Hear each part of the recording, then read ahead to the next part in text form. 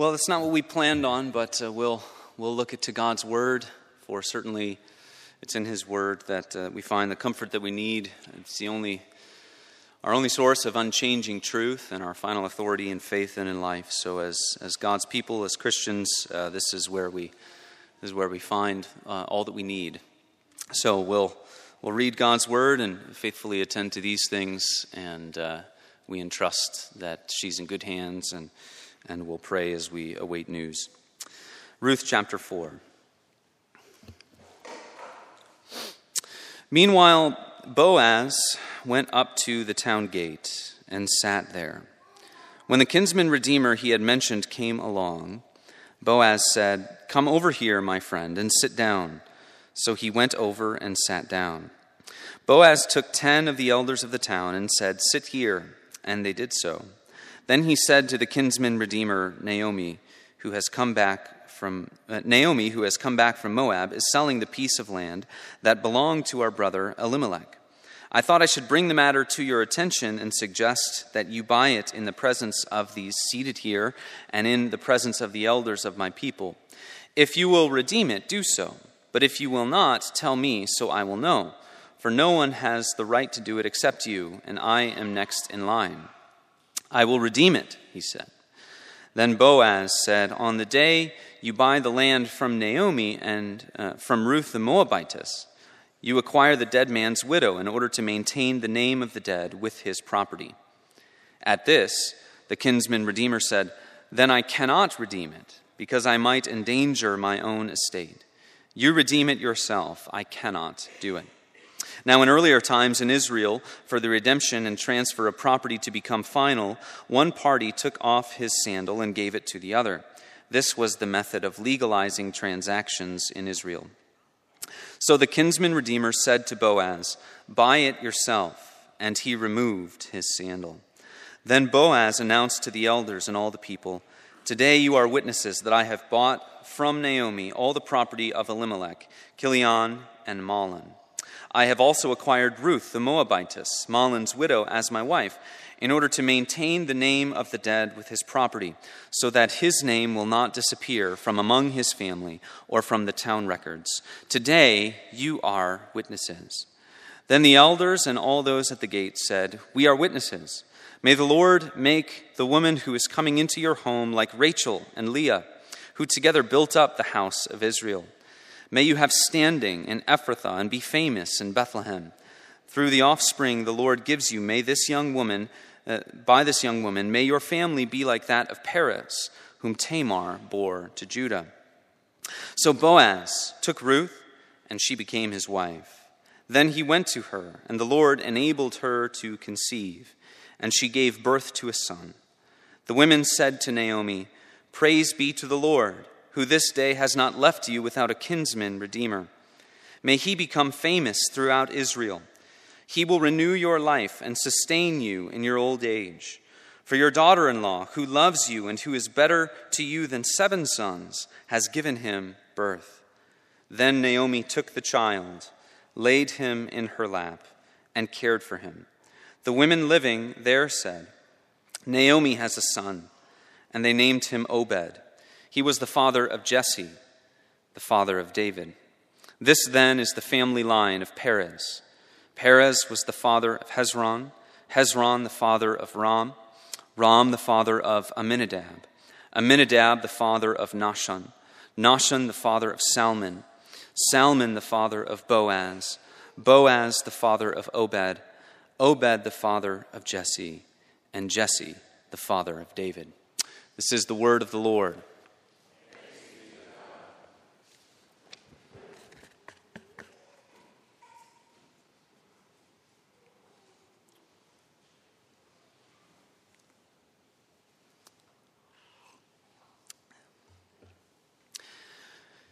It's very difficult in life to be a well-rounded person. Oftentimes, in this day and age, we follow the lives of celebrities quite a bit, and sadly, many of their stories are about success out in public and great riches and great notoriety and fame.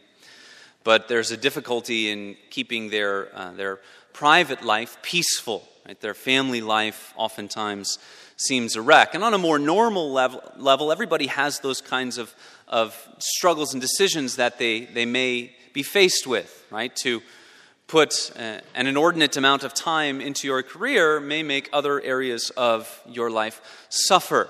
Even thinking about it in terms of Christian sanctification, that you feel you're making progress in one area only to be reminded that you've got all kinds of other things and other sins that you must deal with. And as we bring Ruth to a close this morning, one of the glorious reminders that we have in chapter 4 of Ruth is the well-roundedness, the all-sufficiency, the perfection of Christ as our Redeemer. He redeems us and He saves us in the courtroom, and He gives us a home in the family room. He is there for us when we are at home and away, and He is our comfort in life and in death. And we're reminded that even when we may expect it the least, that God knows our every need, and He will give us exactly what we need according to His wisdom and His knowledge. Also fittingly, we have on a baptism Sunday a reminder of the heart of God to save and redeem His people through the new life of a newborn child. So let's consider all of those things as we look to Ruth one last time in our study of it. Ruth, of course, is written in the time of the Judges, a time of great upheaval, of great immorality, of great rebellion and sin in the land of Israel. And we just went through Judges right before we went through Ruth, so we kind of would have a sense of the context. And we may be tempted to think about that time and say, well, there's basically nothing good going on in Israel at that time, and nothing good was happening amongst God's people. But when we think of that now, we can think of the story of Ruth, that here was God giving this unexpected and immense blessing to His people, which was exactly what they needed at exactly the right time. Remember, the refrain of Judges at the end becomes, there was no king in Israel, and everyone consequently was doing what was right in his own eyes. At that time, in this family that almost falls apart at the beginning, and through these two widows, Naomi and Ruth, what does God give? He gives a new family line that's going to bring the two premier kings in Israel, both David and then eventually Jesus. So with that, we think of where we have been in Ruth, where we have been in Judges, and it reminds us that God is always working. You may think that the time of the Judges, well, if there's ever a time where things are beyond God's ability to order everything to His glory, it would be in the Judges. And perhaps we see the chaos that is going on in our world, not only in our nation, but worldwide, and you say, wow, if there's ever a time where you would be tempted to believe that things are beyond God's control, now might be the time. But God is always working, and He's working in unexpected ways. As far as the story of Ruth itself, we saw Ruth and Naomi come back from Moab after all of the men in their lives had died.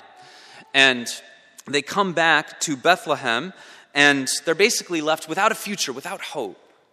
But God starts to weave things together. He places Ruth in the fields of Boaz, and Boaz says, I'll provide for you. Don't go anywhere else. My men won't abuse you or take advantage of you. Stay with the girls who work in my field. That will give you an identity, a place, and a group to know and to have friendship and connection. Chapter 3, of course, we have this marvelous episode where Ruth goes to Boaz under obedience to Naomi. And there's that great picture of going to the Redeemer, right? To go to Him, to throw off self-confidence, even though Ruth doesn't have any place to assume that she would have an audience with Boaz. But what does she do? She goes to the Redeemer, a wonderful picture for us of faith and courage, that grace is free, but grace is given to those who understand that they throw off confidence in themselves and go to the Redeemer just as Ruth did.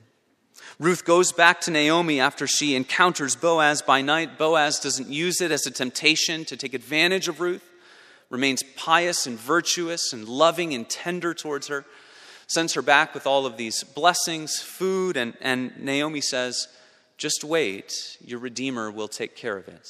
Of course, a great picture for us that when we place our trust in Jesus Christ and when we trust him and give it all into his hands, our prophet and priest and king is going to work out our salvation for us and even in us. He ever lives to make intercession for us.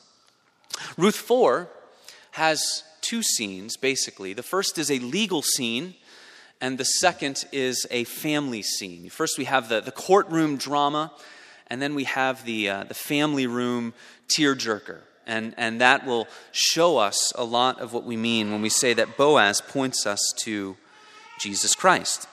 So the morning after this episode with Ruth and Boaz goes to the city gate. And we know that as the story is unfolding, that this is a legal proceeding. This would have been the place. This was like the courtroom of the city. Everything happened at the city gate. Oftentimes under the watchtower of the gate, there would be a couple of little meeting rooms. And so it's possible that all 12 of these men, right, Boaz grabs 10 of the elders of the city to function as witnesses. And then he grabs this other kinsman redeemer that we'll talk about in just a minute. Possible that they're all packed into one little room. This is a legal proceeding. This is official business of the city. This is the way things were decided back then. Something that's interesting about this other kinsman redeemer is that we don't learn his name. We are never introduced to him. And in the book of Ruth, names are very important. In the history of Israel, names are very important. It's important to know about whom we are speaking. But the narrator intentionally withholds his name from us. If we were to translate it, it might be something like this. It's a difficult phrase to translate, but early there where it says the kinsman redeemer he had mentioned, actually you could translate it something like Mr. So-and-so showed up. He intentionally withholds his name. And that causes us to have somewhat of a decreased view of this man. We don't know his name, and therefore he means less to the reader. We kind of naturally think less of him. Is that appropriate? Well, it does seem appropriate. Something that's going on in this story is the reminder that this man, because he does not step out in love for Ruth and Naomi, his name will be forgotten. We won't remember him. But Boaz, as the one who has the faithfulness to redeem, his will be a name that will be uttered all the way to the end of the world. Literally, as long as there's a Christian church in the world, and we know that there always will be a Christian church in the world, the name of Boaz will never stop being mentioned. We will always be talking about him. And we will always be talking about what he did here to create a new line so that David would be born and eventually that Jesus would be born. This other kinsman redeemer, Mr. So-and-so, he decides not to redeem the fields, redeem these women. Why? Well, he says it would endanger his own estate. So a couple of possibilities for what's going on there. First, it's possible that he's reminded that if he has to take Ruth to be his wife, their first son will, in terms of the law, in terms of legality, that would actually be Mahlon's son, Ruth's deceased husband. And so perhaps he looks at Ruth and he says, I can't be confident that I'm going to have enough children or enough sons to create a group of sons or boys that I could leave my estate to. It's also possible that he is deterred when Boaz says, this woman is from Moab. Moabites were not particularly well thought of in Israel at that time. They wouldn't be like the Samaritans later on in Jesus' day, maybe not to that extent, but certainly were not a people that were highly thought of in Israel. And maybe this man says, I don't want to marry a Moabite woman. Perhaps it was as simple as that. And this, of course, is no trouble for Boaz. And it's a reminder that our God is a God whose grace has extended to every corner of the earth, to every tribe and tongue and nation. Psalm 87 speaks of this, that there will be those who are numbered amongst those born in Jerusalem from Babylon and Philistia and Tyre and Cush, that these will be the people of God one day, that in terms of their birth record, it will be said they were born in Jerusalem. A wonderful foreshadowing of the gospel, that people born outside of the land of Israel, outside of this ethnic people of God of the Old Testament, would come to know the God of grace. Wonderful reminder for people like us. Like for me, I'm Norwegian. My ancestors were some of the most savage people in the history of the world. Not particularly nice kinds of folks. But because people brought the gospel to that part of the world, everything was changed. So the upshot of this exchange in the courtroom is that Boaz does what is right, but Mr. So-and-so seems to only want to act for himself. The law of the kinsman redeemer does not actually legally bind either Boaz or Mr. So-and-so from doing what transpires here with levirate marriage. It only legally binds the immediate brothers of a man who dies and doesn't leave any children. So these are more distant relatives. But Boaz is seeking to obey the spirit of the law, not just the letter. And there are all kinds of things in life, we mentioned this a couple weeks ago, where the specific commandments of God might not meticulously govern the things that you do or would do. But the spirit of God's law and what we know about his character tells us what is right in many situations. And our desire ought to be to do what is right because we know our God and we know the heart of our God. So because of that, Boaz is ready to do what's right. And we have this legal proceeding where Mr. So-and-so gives him the sandal. And that was kind of the way that it was the equivalent of signing a contract or a handshake back then. That's the courtroom drama. Then we have the family room tearjerker. And it begins with this blessing that the elders of the city pronounce. May Ruth be counted among those like Rachel and Leah. It's surprising that you have a Moabite woman receive this blessing because those are two of the most famous matriarchs in all of Israel's history. And they would essentially be on the Mount Rushmore of Israelite mothers. And here perhaps the elders are saying something like, may the Lord bless your marriage. And you know, when you're at a wedding or you meet a new couple, sometimes you just sort of say things like that. Perhaps, or hopefully you mean it.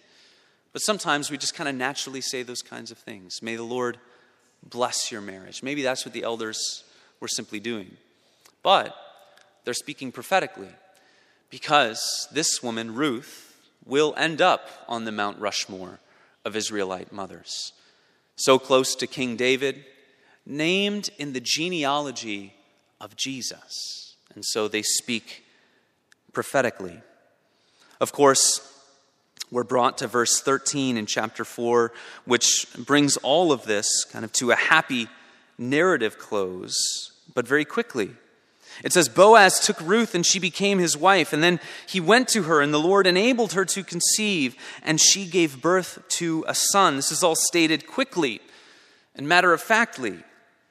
But notice that we're not left wondering how it happened. The Lord enabled her to conceive. Here's a woman who was married before, but there were no children from that first marriage. And God, who has purposed all of this from all eternity, and we haven't read about his direct action much in Ruth, but he's always been there, and we sense that he's guiding everything that's coming together. For it only could have been God who has woven this story together. He gives Ruth this blessing, but we especially focus on the blessing that Naomi experiences at the end. Right? She's the one holding the child. Where there was emptiness and bitterness, Naomi has been filled. You can almost imagine with all of this, with the reversal in Naomi's life, if she would have been familiar with the story of Job, she could have said something like, the Lord gives and the Lord takes away. Blessed be the name of the Lord. So that's the story. Kinsman redeemer, a king for Israel. That's why Ruth was written, because Israel needed a king. And what created the line that brings about King David at the time of the judges? Right? Israel is rebellious. Israel is going astray. They need a king. That is their need. And God provides for their need in the most unexpected of ways. And Boaz, this kinsman redeemer, points us to and gives us a glorious picture of Christ, who is the ultimate kinsman redeemer, who is the exact thing that we need: a savior from sin, victory over death, eternal life in heaven and in the new heavens and new earth. Through Christ, God attends to our exact needs in the most unexpected of ways for his glory and for our comfort. Boaz is the righteous man from Bethlehem who endures temptation in righteousness and goes to redeem his people. Jesus is the bread of life, born in Bethlehem, the house of bread. He endured temptation. He went and made purification for sin and for sinners. He's the ultimate kinsman redeemer, not just for Israel, but for all who share in the flesh and blood and the mortality of human life and human experience. For all who know the pain and the toil and the struggles of this life. For all who face the prospect of death, Jesus is the kinsman redeemer. Hebrews chapter 2 captures this quite well. It says this: "Since therefore the children share in flesh and blood, he himself likewise partook of the same things, that through death he might destroy the one who has the power of death, that is, the devil, and deliver all those who through fear of death were subject to lifelong slavery. For surely it is not angels that he helps, but he helps the offspring of Abraham. Therefore he had to be made like his brothers in every respect," kinsman redeemer, "so that he might become a merciful and faithful high priest in the service of God, to make propitiation for the sins of the people. For because he himself has suffered when tempted, he is able to help those who are being tempted."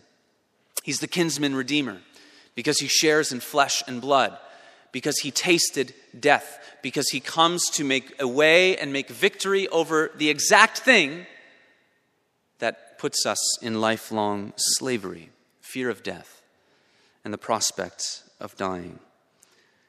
A perfect parallel to this chapter is also that Christ, as the Redeemer, saves us in the courtroom and gives us blessings in the family room. Right? Boaz goes and has this legal proceeding to redeem Ruth. Ruth goes to the Redeemer. Boaz says, "I'm going to go take care of it." He goes to the courtroom and he takes care of exactly all that Ruth needs. And in the same way, Jesus Christ gives us the verdict that we need and we could not otherwise have in the courtroom of God. For all who trust in him and all who believe in him, he stands before the Father and he represents us, and his blood covers our sins, and his righteousness is given to us freely. He gives us victory in the courtroom. That's justification. You're forgiven of your sins. You're declared righteous. But adoption is another one of the central blessings of the Christian life. That in Christ, to all who are united with him, to all whom he is not ashamed to call his brothers, that they are brought into the number of the children of God. They are brought into the family of God, a blessing that cannot be taken away. So when we look to Christ, we see one who is a perfect Redeemer, sent to us in the most unexpected of circumstances, who came to this earth as a baby, who grew up as a child, and who now gives us the verdict we need and the family that we long for. A couple things to mention as we bring all of this to a close. The first is God's grace and the joy of human life. God's grace and the joy of human life. We notice how God has chosen to bring about redemption for Naomi. And this tells us something about the biblical worldview. It tells us something about how God works in and through his people. We live at a time where there's a lot being done to question the value and the blessing of children. And here we see Naomi's distress, her anguish, her sorrow, her pain, her suffering. All are centered around the loss of life, but how are they alleviated? Through new life, the life of a beautiful baby. With that, we know that this is something that God values and God treasures. But it also points us forward, right? When we look at a baby, a newborn child, what fills your heart? Joy. Right? You are filled with joy when we see a beautiful newborn child. But it reminds us that whenever we see a newborn child, there should be something in the minds of every Christian that reminds us that there was a time where our Savior was that age. There was a time where Jesus Christ, God the Son, was held in the arms of his mother. And so the joy of babies teaches us something about the joy of Christ. What else fills your hearts with little baby children? Love. We love little children because they're given to us by God. God is the Lord and the giver of life. We love them. And it's natural to do so. But because our heart is so filled with love, we're reminded that first and foremost, we're to love our God and to love our Savior, Jesus Christ. What else are we reminded of when we see little children? New life, right? They have their whole lives ahead of them. All that God will do in and through them. We're reminded that when we trust in Christ, we have new life. Our sins are washed away, and God makes all things new. We're also challenged in this story, Ruth and Boaz, in the midst of an evil and perverse generation. In the midst of a nation that has gone off the rails into wickedness, what do? They serve God with their lives, they are virtuous, and they wait on the Lord.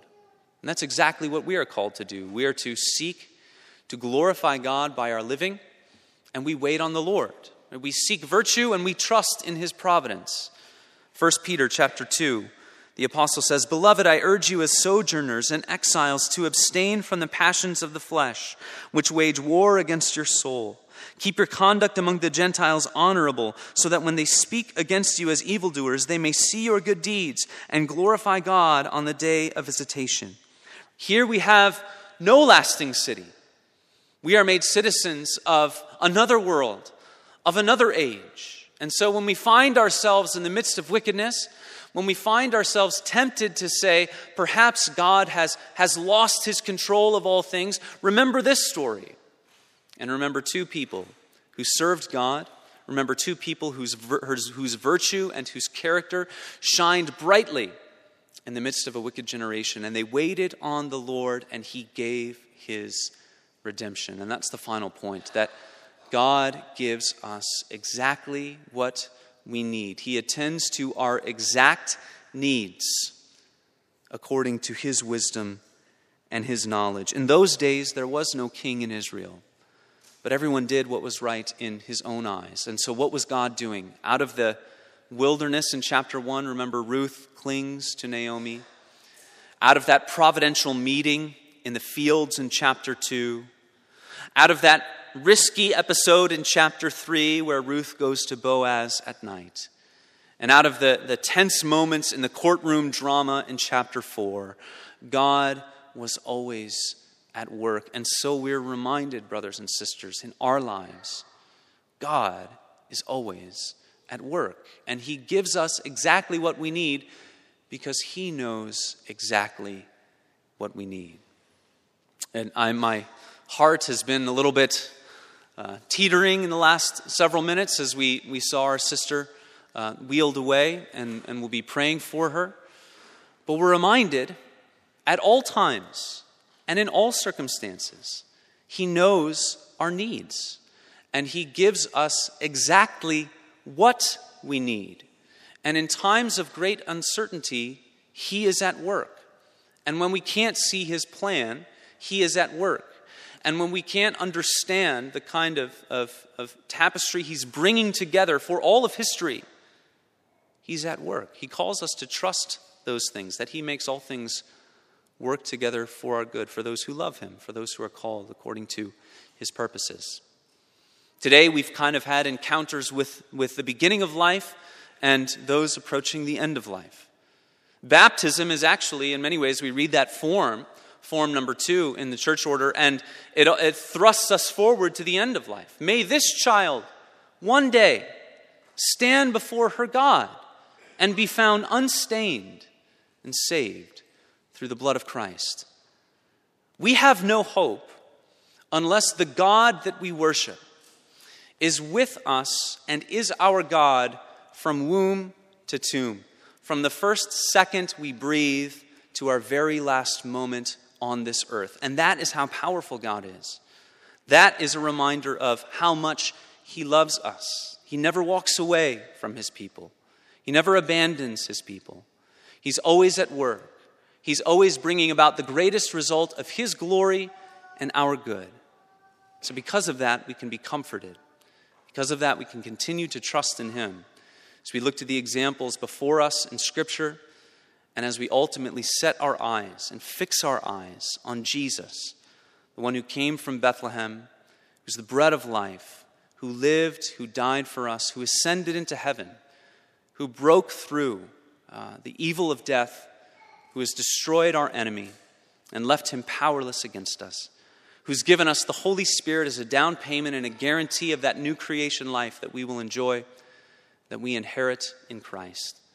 Through all of these things, we are reminded that there is nothing greater than giving your all of your confidence to this God, to going to the Redeemer, trusting in him with all that you are and all that you have, and asking for his grace to never leave the side of your Redeemer, for he is working out all things. He reigns in heaven. He intercedes for you. And our great God, Father, Son, and Holy Spirit, gives us exactly what we need. Let's pray.